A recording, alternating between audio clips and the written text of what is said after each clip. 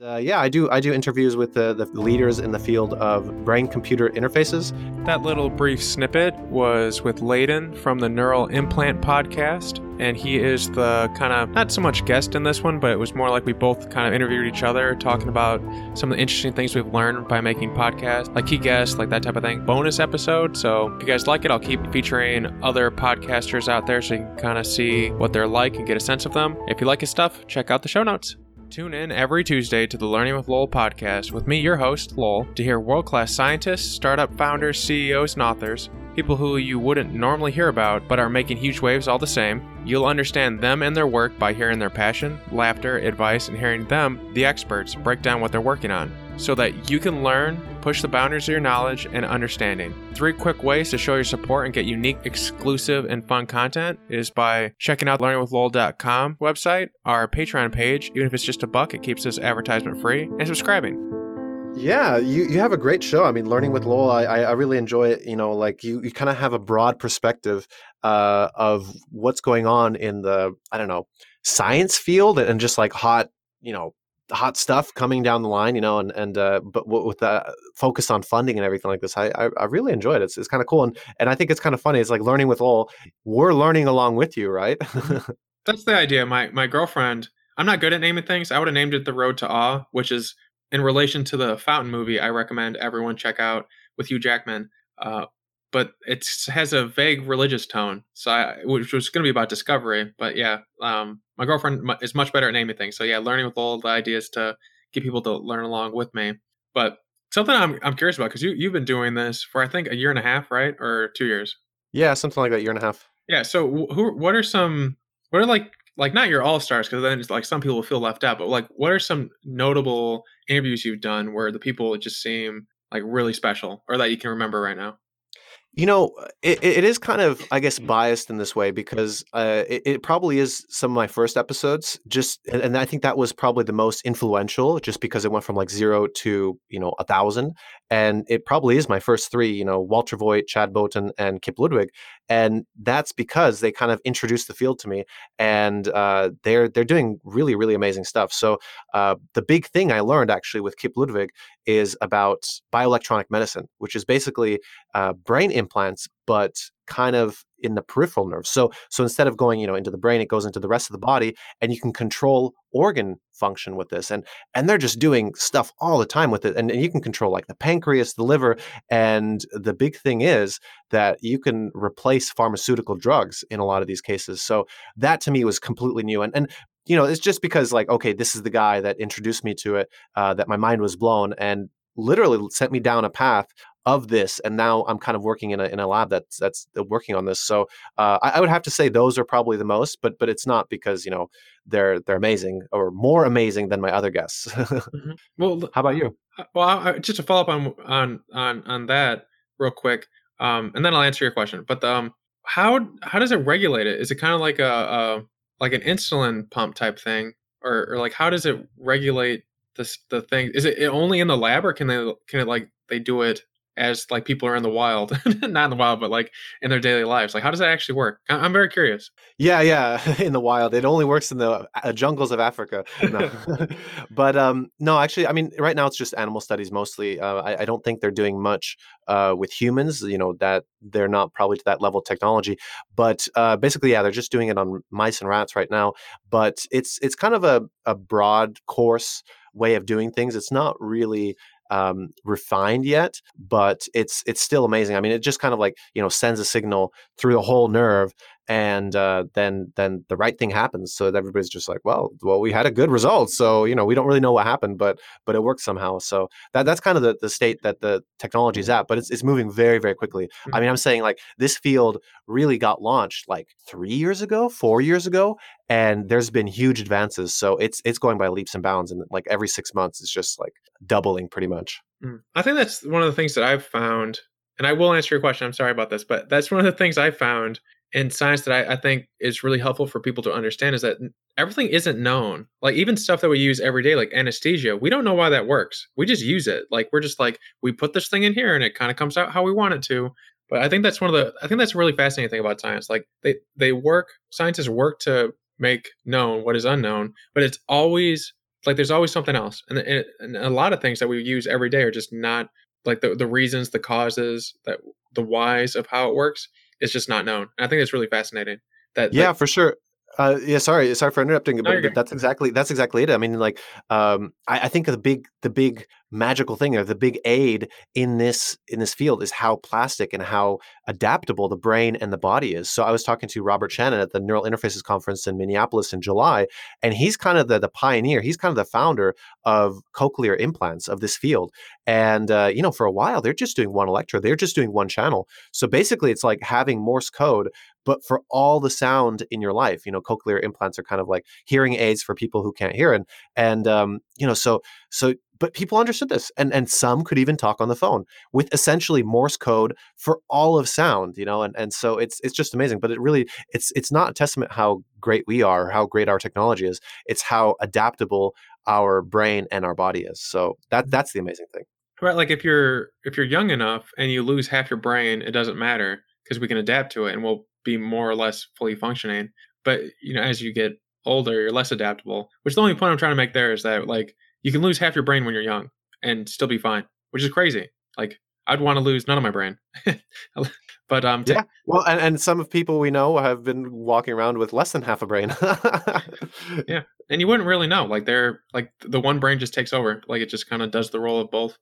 But to answer your question, like 2-3 minutes late, I would say the in relation to what we're talking about, I really love what Ben Paul is doing with Neuraloom. It is fantastic, and the guy has a really good mindset. Like I like to look at the people as well as what they're building. Like I think good technology without good people behind it kind of like you get one of those what the Isle of Dr. Moreau, where the guy's just kind of like building evil things on an island and it's not good for people. And so he just has like this really good reason for why he's building what he's building, which is basically a way to interface with the optic nerve, and in a way that he describes as before, like the old way of doing it, it was like typing with your fists on a keyboard, and now with his technology, it's like using your fingers. And you know that's a big deal. That's a big leap. But another person, but not really in the neuro space, but he basically is the reason that Neuraloom exists. Ben Paul exists in this space. Is Dom from Deep Science Ventures? That guy is built kind of like a Y Combinator. If people aren't familiar with the UK market, uh, in the UK, and it is fantastic. Like the stuff coming out of there, he really has something special. And then I think if I have to round it out with a third, there's Leo Petraskin of Neural Analytics, which has found a way to like heart rate monitors that you see basically everywhere. Not like Mhm. the things where you like shock paddle people if they're having like a heart attack at the mall to like make sure their heart's like realigned. A defibrillator? Yeah, there you go. Thank you. His technology will be as ubiquitous as that, in the sense that it's a way that if you hit your head, you can put this thing attached onto you, and it'll tell you if you need to see, like it'll basically kind of like permeate your bone and detect what's going on in your brain and let you know if there's been damage or if you should be seeing a doctor using, like right now you have to use a technician to like kind of like they do all the readouts and they'll be like, oh, okay, this is what it means. But eventually they're going to have one where it's basically like you hook it up to someone, they fell, they hit their head, they're like, yeah, you've had a mild concussion, you should go see a doctor, make sure this is okay. Or even to an extent where they can let you know when you're having a stroke and they can tell you the extent of the stroke. And like it's like the crate in the field, which the original application of it was for the military. So like they have a very good need for knowing when a soldier has suffered some type of traumatic injury on their brain, because that's where a lot of the PTSD is coming from. But he can be there before you can get him to the machine that can do like the really great imaging. He can be there and you can see and detect it. But those are the three that really stand out to me. But I would put like Ben Paul as number one. That guy's fantastic. Yeah, wow, that sounds really interesting. Actually, this last one, it really reminds me of what former guest, Dr. Christine Wella had on. She basically had the same thing, like measuring concussions. Without an MRI, you could do it in the field. So yeah, that's really interesting. So a lot of people are working on, I guess, similar things. Great minds think alike. Mhm. Yeah, Yeah, that's really cool. well, something from his episode, that Leo's episode, that I really liked, other than the fact that the last half of it, he literally we open up our monitor, like the web browser, and he walks me through how to start a biotech startup, how to get funding, and how to get intellectual IP from my laptop. Wow. Yeah, so like it made. I mean, granted, there's more steps to it. Granted, it's more complicated than just looking at some screens. But I think there's this great sense that it takes a lot. Like it takes a lot of work and this like Herculean amount. Like you don't know anything for 5 years.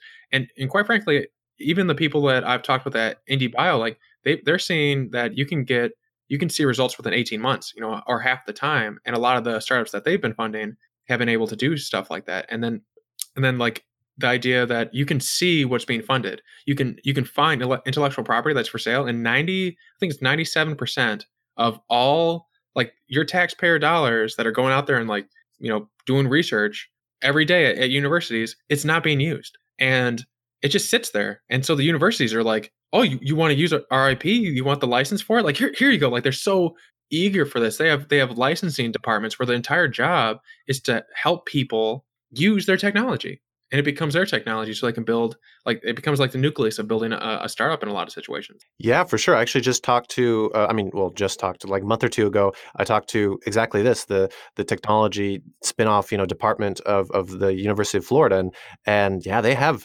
many, intellectual property, like just patents, just sitting around because professors, they don't want to quit their job and they don't want to like spend thousands of hours following a project if they have other things on their plate. So it really is there. I mean, it's very easy to license something, and they're really happy to do it. And then a lot of times, if you're a student or maybe even not, like they would help out with it, in the beginning stages. I mean, they would of course take a cut, but it'd be essentially like having an angel investor or a VC or something like this right out the gate. And it's kind of a underutilized piece of information, underutilized thing, and kind of me as a entrepreneur, like an aspiring entrepreneur, I'm just like, oh, I want to do this, but at the same time, I want to develop my own thing, I guess. But it definitely is a possibility. I've heard about great things, like literally somebody came up to them and be like, okay, what's the most promising technology and what's the most ready to market? And they're just like, oh, this one. There's like these self-cleaning IV connectors or something like this, and just some small like little plastic thing, and that you use in the hospital. And within a year they were generating 100k per year and in revenue, and so it's kind of, it starts slowly, but if you want to do this entrepreneurial path, build something of your own, then that's definitely the way to do it. Mhm. I think one of the guests I had on my podcast, or maybe off the podcast, I talked to a lot of science people. They said that there's enough things going on in the biotech spaces and the science spaces where pretty much everyone on the planet could pick a topic and it would be completely different to anyone else's topic, and no one would ever really touch elbows because there's just so many interesting things going on, and like a great deal of them could become quite profitable, even beyond the value of really changing the world for the better. Which that's what attracts me to the biotech and science spaces, is that like when you work really hard and what you work on comes through. And in a normal startup or in a biotech science related one, a normal startup, they just make a lot of money.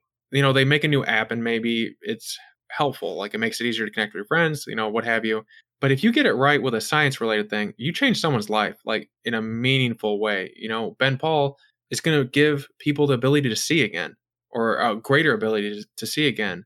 And other implant technology like cochlear implants give people the ability to hear. And that's different than just making, as an example, an app, which apps are good too. Like I definitely see the value of them. But I think there's like, people talk a lot about return on investment. And for me, I don't think there could be a greater return on investment than meaningfully changing the ways and improving someone's life. And yeah, I think that's probably why you're developing what you're working on, is that you want to change people's lives as well. Yeah, I mean, I kind of thumb my nose at, I guess Silicon Valley a little bit because of their app focused, way of looking at things. Because, how useful? I mean, even Instagram, like, okay, it does affect billions of people, but how useful is that? Or, let's do an extreme example of like Facebook for dogs, and how useful is that? I mean, it's cute, but is it really helping something? And is it really making the world a better place? That's kind of what I'm thinking. And then with that stuff too, like it's so ephemeral, it goes in and out, so it will probably be gone in like 2 years, versus a lot of these medical devices and all this kind of stuff that's going to be around for decades. And you don't get that with companies nowadays. Like most companies don't stay around for decades. So that's kind of why I like it. And of course, helping people. Yeah, the people. But is there really a Facebook for dogs? I've heard about that. I mean, I've heard that it was pitched at least a few times. So yeah, they're gonna get money. There was a startup in Silicon Valley that got something like $200 million, and it didn't work out. They didn't talk to their customers at all, so no one wanted to buy it. So they spent $200 million building something that no one wanted. Wow. Yeah, you would think the people who gave him $200 million would do their due diligence and be like, should we give them $200 million? It was probably the echo chamber effect, where like Yeah, one person barks, and then everyone else hears barking, and they're like, "Oh, we don't want to miss out on the barking," until they all get in on it. yeah, that's true. Like, ooh, this big person got in on it. Oh, I want to also. Well, it's like, have you read the book Bad Blood? No, I haven't. I love your book recommendations, by the way. Yeah. Well, I try to read a book a day. Sometimes it's like a book every other day, but like they're only like 200 pages, so I don't know how long it should take you to read that. But the Bad Blood was, I believe, unless I'm thinking of a different book, about not Thermo Fisher. That's a good company. It's about a lady who built a startup who kind of emulated Steve Jobs and how she dressed and like stared at people a little bit. And it was like with a droplet of blood, they would be able to do a bunch of tests. But like it wasn't deliverable, but like on her board she had like Kissinger and all these important people because she was able to like, persuade them. But at the end of the day, like her company, it went from like being an $8 billion valued company to, bankruptcy, and now she's in trouble. Yeah, this is Elizabeth Holmes and Yeah. Theranos. Yeah, this has been huge, especially this year. Like earlier, I think like in April, May, June, something like this. That's when I heard about it, and it was huge. So yeah, it's crazy stuff. But I'll definitely read this book because it's sounds very interesting. It's basically the reporter and how he like sussed it out, which is interesting in and of itself. Another really interesting book, other than the Woolly book about George Church and bringing back the woolly mammoth, would be A Kraken Creation by Dr. Duwadna. Really interesting book. Like it really like it starts with her surfing. I just love that. Like a lot of people, when they think of scientists, they think, oh, they're in a lab, they have lab coats. Maybe there's lightning striking behind them if they're evil scientists. And really, those scientists are engineers, by the way. Like scientists wouldn't do that. There's no control variable. But her book, I really like it for how she walks through how they went about creating CRISPR, or really discovering CRISPR, because it was just a natural process in nature. That's another book I'd definitely recommend. Yeah, that's really cool. I've put both of those in both samples in my Kindle. By the way, back to the Bad Blood. It says here on Amazon now to be adapted into a film with Jennifer Lawrence to star. So yeah, that's pretty cool. Wooly's been made into a movie as well. It was picked up before it was even done being written. Wow. Yeah, it's gonna be like it's gonna be our generation's Jurassic Park, but it's a good Jurassic Park because there's environmental factors, and a lot of geneticists nowadays, like the world leading ones, they got their start from Jurassic Park. Like they were like, oh, this is really interesting, and they're like, yeah, okay, and then they got into it. Like I always think it's interesting, like where like the first catalyst comes from, because one of the things that got me interested in psychology, and I try not to tell people this because they usually have a very bad reaction to it. It was because of watching the movie Silence of the Lambs, because I was intrigued by the idea that someone could have a really good understanding of another person to the point where they could like profile them. And now Hannibal, he had a great understanding. He was very twisted on how he used it, but I was intrigued by that idea of like there was a way to study the brain, and then I just like completely dived into it after that. Wow, that's really cool. Yeah, so I guess what is your aims with the podcast? Like, what you're learning with Lowell, and I think that's kind of funny because we're learning with you. But what is your goals with learning with Lowell? Well, I kind of think the best way to understand it is to kind of see why I made it, which is a similar question, but not the same question. And the basically, it started several years ago while I was in the hospital for an undiagnosed illness, and basically every week I was in and out of like the ICU. Not every week, but more than you should in a lifetime. And I had a nurse, just to give an example how like the ICU is not a place you should want to go to. I had a nurse that when I woke up for the first time there was really happy, and it's like, oh, you want your nurse to be happy, but I, after teasing it out on several conversations, she let it be known to me that over the course of 20 years of being an ICU nurse, I'm the first person to leave alive. And so like the ICU is not the place you want to go to hang out. So like I was in there quite often, but it took a while, but I eventually found a good diagnosis and a drug treatment that would make me better. And I flew out to meet the people who made the drug. and they all like this great passion, basically what we've been talking about this entire time, like this meaningful desire to create value and change people's lives. And in this case, it saved my life. I would have died without it. And and so they had this crazy amount of passion. And so ever since then, I've been looking for ways to get people not only inspired, but showing the scientists that are building stuff every day that aren't getting the respect or the appreciation they're due. And in the news, you either hear about the scientists that are hyping their work too much, and so it's kind of biased, or you're hearing about failures, but you never hear about the people working every day to make all of our lives better. And so that's like every why of each episode is to kind of inspire, show you a different person's life, show you the life of a scientist, and kind of show how you can do the same. Because we basically talk about what people are passionate about. And passion, like when I hear someone talk about passion, it could be anything. You know, a kid comes up to me or anyone comes up to me and starts talking about their passion for baseball. I don't like baseball. You know, I'm an American, but like baseball is like our pastime. It's not something that interests me, but I'll listen to someone who has a passion for baseball and they talk about the statistics and what they love about it. And it's the same thing with my podcast with these scientists. Like you may not understand neural engineering, but when you talk about when you listen to Ben Paul talk about why he loves neural engineering, you're going to want to learn more. And that's really why I made the podcast, because I think there's a hunger in America for science, but then it's how do you get the science to people in a way where you can still hear the passion, where it's not just at 2015, I published a paper that showed that there was a 37% variable on, whatever. It's like just math and science at a certain point, and you lose the human element, which is saving lives or making a life different. But that's the why, and that's the where, I suppose, into your question.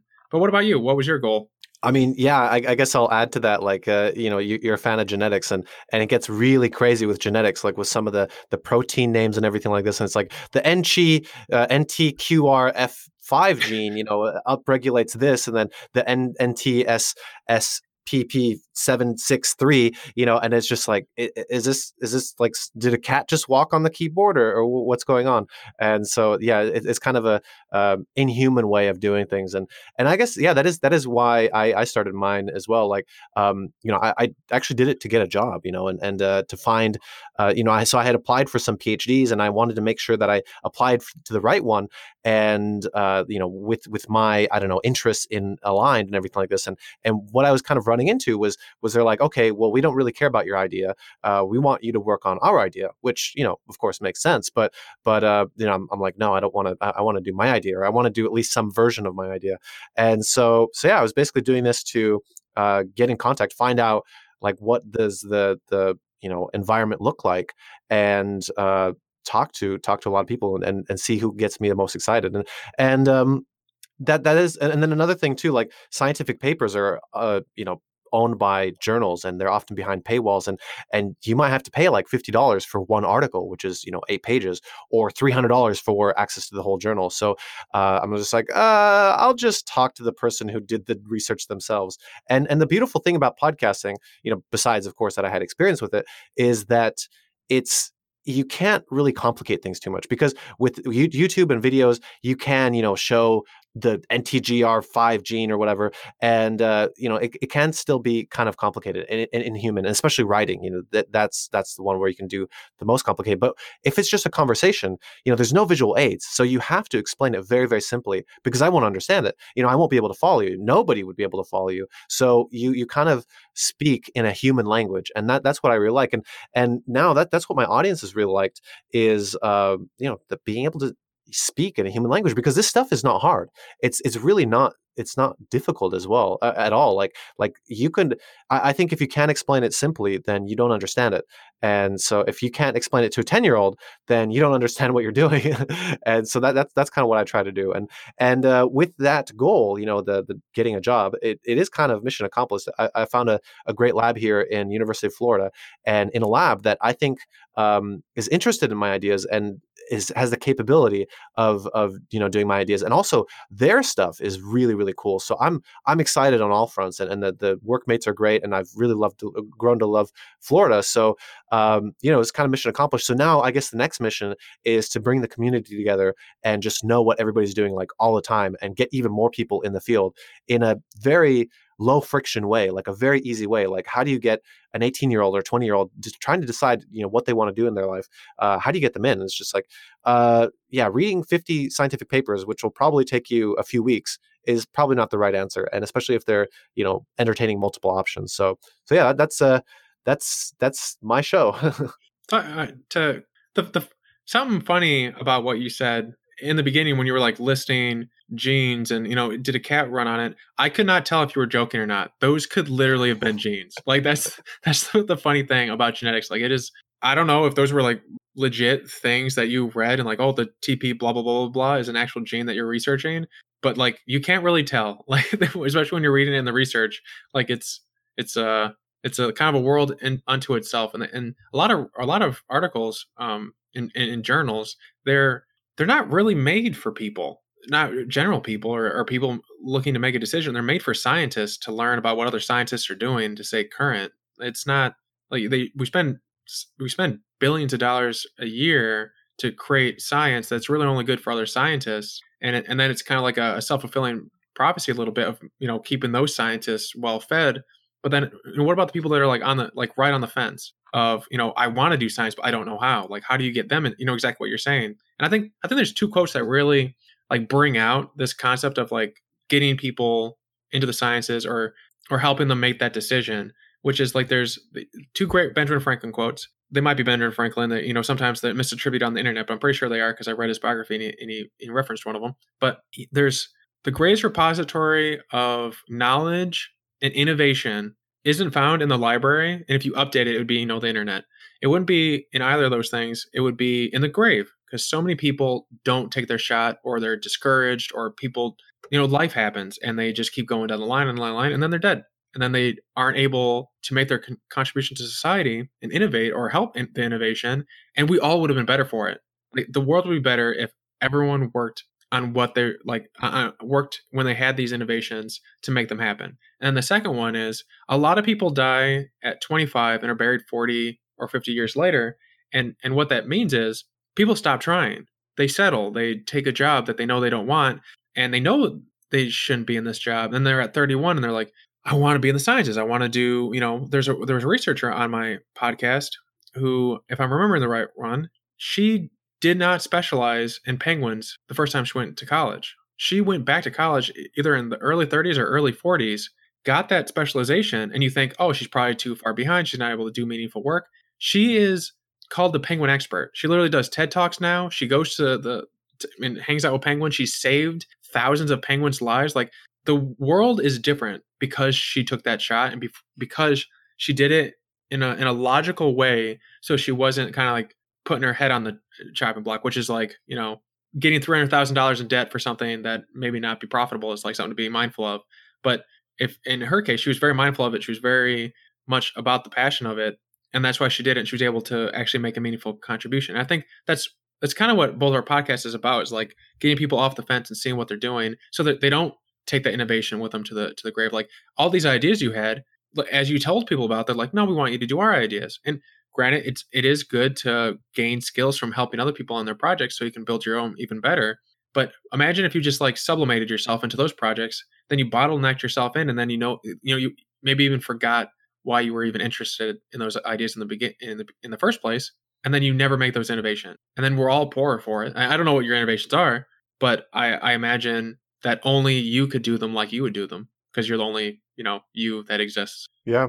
Yeah, I mean, I think so too. Like, more that it wouldn't. I probably would still be able to do those ideas, but I'm kind of more worried that it would send me down the wrong path, like the wrong direction. Like, I wanted to go north, and actually now I'm going west. And maybe by the time I realize like what's happened, then I'm completely different in a different place. But I mean, that could be useful. Maybe that could have been good because like with this penguin lady example, it kind of is the combination of skills, and with a combination of skills, you can become the best person in the world. Like whatever she was doing before, let's say it was like, I don't know, software programming or accounting or something like this, and then penguins, and then you bring those two skills together, you might be the only software programmer penguin person there. And so it is kind of amazing, and that's what I like about what I'm doing too is I'm the only brain implant podcaster, and therefore I'm the best. Well, It's like only in hindsight do you realize how valuable these things are. Innovation is where you take two or more things that are seemingly unrelated and combine them in a new way. Like that's it. Like you don't have to build an entirely new widget. You just take tractor, internet, and robots, and now you have something that mows your lawn for you. You know, that's an innovation, which is interesting. That it is really as simple as that. Like I think sometimes people kind of build it up to be like, oh, I can't innovate. And it's like I guarantee, as you're driving home from work, or the last time you had something that makes you angry, you thought of a different way of doing it. After you got through the anger, you were like, oh, I wonder how you could do this differently. Or there's like 1,000 different ways of doing it. Like some people like couponing as a simple way, and they like use coupons in a way that the stores probably didn't expect, and you save a lot of money, which is great for you. But there's an example of someone that only in hindsight do you realize that their entire life was building to be meaningful, and it's Teddy Roosevelt. When he was a kid, Teddy Roosevelt had asthma and he almost died a bunch of times, and it made him really physical. Like he worked out when he could work out. Like he took his body really seriously, and he became like when he was president, he actually went blind in one eye because he had a boxing match in the White House. And I don't think he lost, but at the same time, he did go like he detached his retina, and like in his life, you see these moments where basically being sick and then having to like work through that and having that iron will determination to like be physical had made him different his entire life. And in fact, like I think Teddy Roosevelt on a number of occasions basically stopped world wars from breaking out because he knew how to be physical. That as the saying goes, speak softly and carry a big stick, because he knows the value of taking care of the things you can physically, but then being really smart about how you apply your resources. And he's always had to be really scarce with them. But only in hindsight do you see that made him an effective president. Yeah. Yeah, it's everybody's background, comes into play, and it's we don't know how it'll work out or how it'll combine, and if it will be a good combination. But yeah, it's all these examples have been really very much so like it's not one person who did one thing their whole life. It's not like, okay, I'm doing software programming my whole life and I'm never going to do anything else, never going to touch anything else. It's being able to get inspiration from different places, and that's actually, I mean, before we started recording, I was talking about this, like, yeah, I have this idea, and it's based on, or it's inspired by Eastern medicine, and I think there's a lot of stuff to be taken from Eastern medicine in the field of brain implants, and it's taking these two things and putting them together, like a field that's been around for 4,000 years, I don't even know, 6,000 years or something like this, and putting it together with this field that's been around for 20 years. And I think there's a lot to be learned. So, and it's easy. It's literally, it's almost plagiarism, honestly. Well, as the saying goes, you only see far by standing on the shoulders of giants, or on the shoulders of the people who came before you. And Yeah. actually, I have a question for you. Do you have any like keystone or like interesting questions you like asking people? Or like, yeah. Yeah, so I like asking about the people's challenges, and one that I kind of like asking now, especially to academics, and I guess to business people as well, is if you had unlimited funding, what would you do? That kind of reframes everything, because everybody wants to just get the next round of funding, but like if you had unlimited resources, first of all, I mean, to be in that position is just like, well, what do you do? And that really opens things up. So that's kind of my favorite question. But I've honestly only started that recently. Like I think only a few months ago, a few shows ago. So I haven't asked that of a lot of people. But how about you? Well, this is actually one that I am recent as well. This is like my favorite one that I'm gonna try and leave each episode with, because it's just like you get so much from it. But it came from when I was talking with George Church in regard to a series I'm doing on longevity, where I research all the scientists on it, and so at the end of the episodes with like the new ones I've done, I asked people if you could give longevity, like the perfect form of it that people are working on, to three people, and it can't be you or a loved one. Who would be those three people and why? And I give the example, like imagine Einstein, you gave it to him, past to present, anyone, as long as it's not you or a loved one. And I give the example of, imagine give it to Einstein, he's still alive. Imagine what we'd have our understanding of the universe would be, because that guy was just a beast of thinking. And so I'd ask you the same question. If you could give essentially, we'll call it rejuvenation to anyone past or present that isn't a loved one, who would it be and why? I mean, I've become kind of a fan of, I think his name is John von Neumann. He's kind of regarded as the smartest person who's ever lived, and he spoke like 7 languages, was incredibly good with math, and he was on the Manhattan Project and everything like this, and everybody was completely in love with him. Like really very very smart guy. So it'd probably be him. But also, oh man, who is oh yeah, uh, Feynman, Richard Feynman. Richard Feynman. Yeah, he's he's just so like reading his books. He's just so cool and so humble, and he's like, oh yeah. Also, he's like super smart, but he's just so quirky. And I'm just like, that's exactly the kind of person I would want to be around. That's what we need more of in this world. So, yeah, I guess one of those two. Did you say one person, or Three. it'd probably be between one of those people? But both, it's kind of funny, kind of ironic that both were on the Manhattan Project. Oh, yeah, three people. So you get one more. Ah, three people. Yeah, I don't know. I don't know. I don't really know. Um, some people that are really wise. Well, I guess a friend of mine, that I really like, and he's kind of unknown. Well, he is pretty known. Like his name is Mike Bown, and he's the most traveled man in the world. And so he's traveled around the world for like 24 years, and he's also like a big physics nut. So he really follows up on the big things, the big news in the day. So he's very literate and very very up to date on science. But he's also been to every country in the world and has traveled for the last like 25 years. So he's very knowledgeable on two fronts. So I guess that's the person that I've interacted with the most, that I respect their opinion the most, and I guess for that reason. But that's honestly just because I was kind of put on the spot. But yeah. So how about you? Who's your three people? Yeah, no, it's kind of like your favorite book. Like it's all good if if you don't list like one of them that is like your favorite. But And then you remember one like a week later and just like, oh man, I forgot that one actually is number one. so all right, so I would pick, I think, Einstein, but it's like almost world breaking. Like you shouldn't be able to pick Einstein. That guy, he had two. He was like plugged in. He was like Neo in the Matrix. Like that guy knew too much. Like it took people. I think people are still unpacking things that he came up with because of how integral they were, and that he was trying to unify it and do all these things. I think if you could give it to Einstein, which would kind of be like a cheat code, like you really shouldn't be able to answer that. But I think Einstein is definitely one of the people you have to, like, I would go with, because our understanding of the universe would be so different. That guy, he had like a powerhouse in between his ears. Yeah, I agree that is kind of a cop out answer. It's like, oh yeah, Jesus, Buddha, Einstein, Mickey Mouse, all those, all those. Well, I mean, it wouldn't help much if you gave Jesus rejuvenation, but That's true. That's true. like, you know, we won't go there. So, but I think George Church, I really respect and like what he's been working on, and he said on numerous occasions that he basically will never stop. Like he will always keep pushing and helping people build things, or encouraging people and training people, and that's a good thing. Like he doesn't just sit in a tower and do science. Like he'll help start startups. He'll help start businesses. He's an advisor, like a science advisor to, I don't even know how many companies, probably like 20 of them. And so he's really big on not just having good science, but like applying good science. And I love that, because a lot of times I think science stays behind a wall, like we mentioned earlier, like a paywall. And it's like, well, who's it benefiting?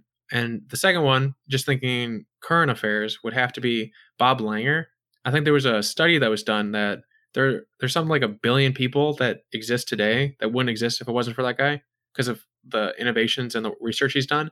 And that's, people out of Boston, so I probably should geographically disperse it a little bit. But who would be the last one? Because you can't do Einstein. Like, it's too cheating. It's like Neo exists again. Oh, I definitely like those two. Yeah, the third one is hard, huh? Yeah, right. It's like there's so many great people, but like immortality, to grant it to them. Yeah, that's a big gift. Well, it's also a curse as well. That's the thing. Like living for a very long time is also, like, it's a responsibility. Like all these people that we have named, it's a responsibility to live that long, because the assumption is they continue to do what they're doing, that they continue to innovate and build, for hundreds of years. So it's a great responsibility. So it's like, I wouldn't give it to Leonardo da Vinci, because that, he did not share his work. We only know about it because Raphael, his apprentice, kept it all in his attic, and then that guy's son basically sold it all to these people, and then people started learning about it. Like, he was very not well known. Like, there's Leonardo da Vinci is just like, the great thing about Leonardo da Vinci is, like, he had like a super brain, but he kept it to himself due to the time of the era. So I wouldn't give him that ability, because then it's like he's not really going to do anything with it. I'd say Archimedes. I think it'd be crazy to see what he would do. He was like a Bob Langer for the ancient world. Hmm. Interesting. Well, like when I think it was Greece or Rome, someone was conquering his town, and he made war engines and stuff like that. But he actually like granted Leonardo da Vinci did build war engines and things, but he was just too selfish about it. Like he kept it all to himself. But Archimedes, when he was being captured, the general said, "Bring me Archimedes," like respectfully, because he was gonna be like, "Hey, you're gonna work for me now." The soldier who like the team that came up to like grab him, they were like, "All right, come on with us," and Archimedes was like, "No, I'm not done yet. Come back later." And apparently pissed him off so much that the soldier killed him. And it's like I cannot imagine that discussion after like when that soldier went back to his general and was like, "Yeah, he slipped on the knife. I swear." Like I bet that guy got in like some deep crap. But I think it'd be exciting to see what would happen to him if he could keep going for a very long time. Yeah, for sure. I think actually the quote was apparently he said like, "Leave me to my circles." Yeah, but yeah. So Yeah. those are my three. But the funness of that question is, you get like the last time I asked it, the person basically referenced three people in medical device technology that I had no idea. One of them being over 90 years old that's still innovating in medical device technologies, and it's like you see a little bit of what that person pays attention to. It's almost like what's your favorite book, but instead it's who are your favorite people. Who are people that you think would be great if they lived longer and could make a bigger impact on the world, and then these people probably have a lot of things about them, like the people we've talked about. You can look any of them up and have books. There's an Einstein book written by Walter Isaacson that's fantastic. If you wanted to learn more about Einstein, he also wrote one about Leonardo da Vinci, which also is very good. Like there's so much more you can learn just from like these types of recommendations. Yeah. Yeah, I think those Isaacson books are on my list, and gonna get through them one day. Hmm. But yeah, definitely, it is kind of a litmus test on seeing who and what is important in your life. So maybe one day I'll have some neural implant people that I'm like, okay, I want to give them immortality because they're doing great work. But yeah, I don't know. Have you read Old Man's War by John Scalzi? No, I haven't. Oh, you're gonna have to get on this. The people from Paradromics that you interviewed as well. I recently just put an episode with them. We talked about it in in the episode where in Old Man's War they have something called a brain pal that goes inside your brain and like hooks everything up, and so you have like the internet in your head, but it's not connected outside for the most part. But it is connected. But when you're fighting people, like you don't want to get like droned in. But I think that's interesting, and I think Old Man's War, especially if you like implant technology, I think that's something that you probably enjoy because they have a lot of like really interesting stuff. And there's a bunch of books in the series. There's probably like 7 of them now. It's really well written. Old Man's War is really great. It's being made into a TV series. That's really cool. Yeah, I'll have to Yeah, check that out. and it's not nonfiction. So it's not like the basic premise is old people go to war in space. Now, how do they do that? Like Earth is basically a feeder colony for like for a government of humans that like have built an interstellar nationality, like whatever, and like Earth is kept purposely primitive. So like there's always a population of people and recruits. And yeah, Hmm, it's very weird. It's very interesting. I like it. interesting. Yeah. I'll have to check it out. Yeah, well, you can check it out with that Libby app I was telling you about. Save some money. Yeah, yeah. I don't know if we talked about this while we were recording. Do you want to talk about it? Yeah, okay. So everyone out there, I read I read too much. But so we were talking before, and he was talking about how like budgets, and you just don't want to spend a lot of money on things in a lot of situations. But Libby is you go get a library card. It's really easy. You take your mail from your current address. You go to the library. You get it. If you don't have mail with your name on it, go to the library and have them postcard you it. It's free. So you take this library card and you get the Libby app, and it can be on your PC, phone, what have you. I have mine on my phone, and you hook it up, and you get all of their ebooks to your phone. So imagine having Amazon Unlimited or whatever it is, where you get the ebooks for like a monthly subscription. I think that's what it is, but you get it for free. It's all free, and it all exists. And so there's millions and millions of free ebooks that you can check out. And it's like, oh, you check it out for like 20 days, but it's like, who cares, right? You can recheck it out if you want to read it for longer or for shorter, what have you. And it's really fantastic. I've probably saved like $10,000 doing it this way. Dang, that's really cool. Well, and the great thing is, like, instead of like torrenting or what have you, the content creators who have made this, they still get something for this. Like the libraries pay for this, the ability to use these things. So it still sees its way back to the authors, which is still great because sometimes it's like you don't have the money, but you also still want to be supportive. So like this kind of is being supportive. Like it's more supportive than torrenting. So it's like more morally appropriate, and you won't get viruses. So that's kind of nice. That's really cool. So I'm going to check this out. I'm going to definitely make sure I'm in on this because yeah, I mean, right now I'm not spending so much on. I used to like I said, I used to do 100 books in a year, but now it's like 40, something like this. So it's still, per year. I guess that is something like $400. So it's not insignificant. And so yeah, this will definitely be nice. So I'll be able to send you what's $400. I don't know. Some kind of scooter or something like this. I don't know. Isn't $400 $40,000 compounded over 20 years? That's a good point. That's a really good point. Yeah.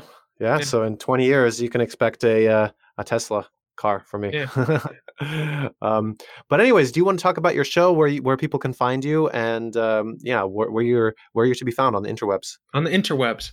Well, on the Timmy Computer Network, and that's if anyone ever watched The Fairly Odd Parents growing up, that might be a reference that doesn't fly with anyone. But on the internet, you can find me at learningwithlowell.com, and it's learning with, and then my name, Lowell, LOWELL.com. And you can find me literally anywhere on the internet when it comes to podcasts. I'm on all of them, and I think I might even be on Spotify now. So like anywhere you can listen to it, iTunes, Google, TuneIn, Stitcher. If your phone connects to the internet, or if your device connects to the internet, you'll be able to hear my voice. And as you heard today, it's kind of nice sometimes. But more importantly, you get to hear a lot about guests. And there's been 50 episodes so far. I'm doing, like I said, a series on longevity where I have all the scientists pretty much in the industry coming on to talk about it. I'm doing a series on citrus greening where it's citrus like oranges. As to give an example that hits home to you, 80% of the oranges in Florida have been wiped out for citrus greening. It's like the blight from Interstellar. And so that's like, we're going to do a series on that. And another one on antimicrobials. So you got 50 episodes of people building great stuff that are just maybe just scientists like penguin experts, to people who've started startups and you kind of learn about their journey, to soon really great content that it'll be more like a Radio Lab or a Freakonomics types episode if you're into that. But what about you? Where can people find you?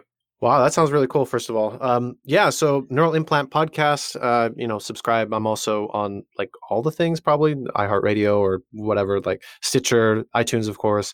So just Neural Implant Podcast, neuralimplantpodcast.com. I think you can listen there too. And I do interviews with the leaders in the field of brain-computer interfaces. And my personal interest is the bioelectronic medicine that we talked about before a little bit, and peripheral nerve implants and this kind of stuff. But basically, I try to hit everything. It's really, really cool stuff, and it's kind of exploding right now. So that's kind of what I'm doing, and eventually I want to do a documentary. So kind of Radio Lab style episode, but with video. And only once. Are you familiar with? Well, first of all, I should probably specify that everything that I talk about on my podcast is like biotech or science related. I don't think I specified that. But are you familiar with the National Geographic grants that they give to people who are trying to start something for the first time? It's like $3,000 to $5,000. Oh no, I don't. Yeah, I'm gonna apply for one as well. Oh, cool. So yeah, I think they're like the deadline's coming up pretty soon. So I'd apply. Oh. I'll make a note to. I'll do it after this. I'm sorry. Nat Geo, they do a lot of great stuff where like there's some that are specifically designed to someone who hasn't done anything before. So they could help support your documentary. And then it gets on their platform, which is a double bonus, because then you could say you made something for Nat Geo, which is fantastic, or supported by Nat Geo, which is equally as good. And then, that's really cool. Yeah. Thank you for that. Yeah, that's called an early career grant, and they're typically funded from $5,000 to $10,000. So, that's really cool. I think I'll apply. Did you just pull that up? How did you know? You went from like not knowing to knowing that in like a minute. Did you pull that up? I did. Yeah. I was like, geez, were you like pretending to like explain it for the viewer? Like that's really smart. Oh man. Yeah. Well, for people who are listening today and are like, hey, this guy's really smart. Just imagine he's going to be talking to people even smarter than him. So like you're going to get different perspectives, different passions, and you're going to be able to hear this person talk about his passions in relations to their stuff as well. So it's going to be a really fantastic stuff. If you want to check his website, and all those links will be in the show notes. Like they'll be like specially noted. You'll be able to click them and make it really nice and easy for you to check out all of his content. And yeah, so I like to make it easier for people to find you. It'll be really easy. Excellent. Keep it simple. I'm an engineer. We do the KISS principle. Keep it simple, stupid. Yeah. Well, it's like sometimes it's like, how do you spell Lowell, right? Or how do you spell neural implant? But Yeah, you can find it in the show notes if you're worried. So that way you can, yeah. But is there like a typical way that you end a podcast? Or is this it? Yeah, usually I go. Really? I can do it with you, so we're on the same page. Okay, sounds good. Really? 3, 2, 1. I don't know if that's serious, Cool. but if it is, that's funny either way. I should start doing that, actually. Yeah, leave it in. Who cares? That was Layden from the Neural Implant Podcast. If you Google it or check the show notes, it'll pop right up. He's been podcasting for some time now, and he's got a lot of content, and he's very specialized in what he's looking at. So if that type of thing interests you, jump on over and check him out. Other than that, I want to inform people before we go that there is a new way to show support for the podcast and to keep it advertisement free from now until forever, which is called Patreon. If you go to Patreon and look for Learning with Lowell, you'll see this podcast. Don't forget to subscribe and leave a review. We can be found on Twitter at Lowell was here, Facebook, and on the website learningwithlowell.com. Also sign up for the newsletter where you can hear amazing content every Monday, new episodes every Tuesday, and new blog posts around every Thursday. Remember to share and tell your friends. Please and thank you.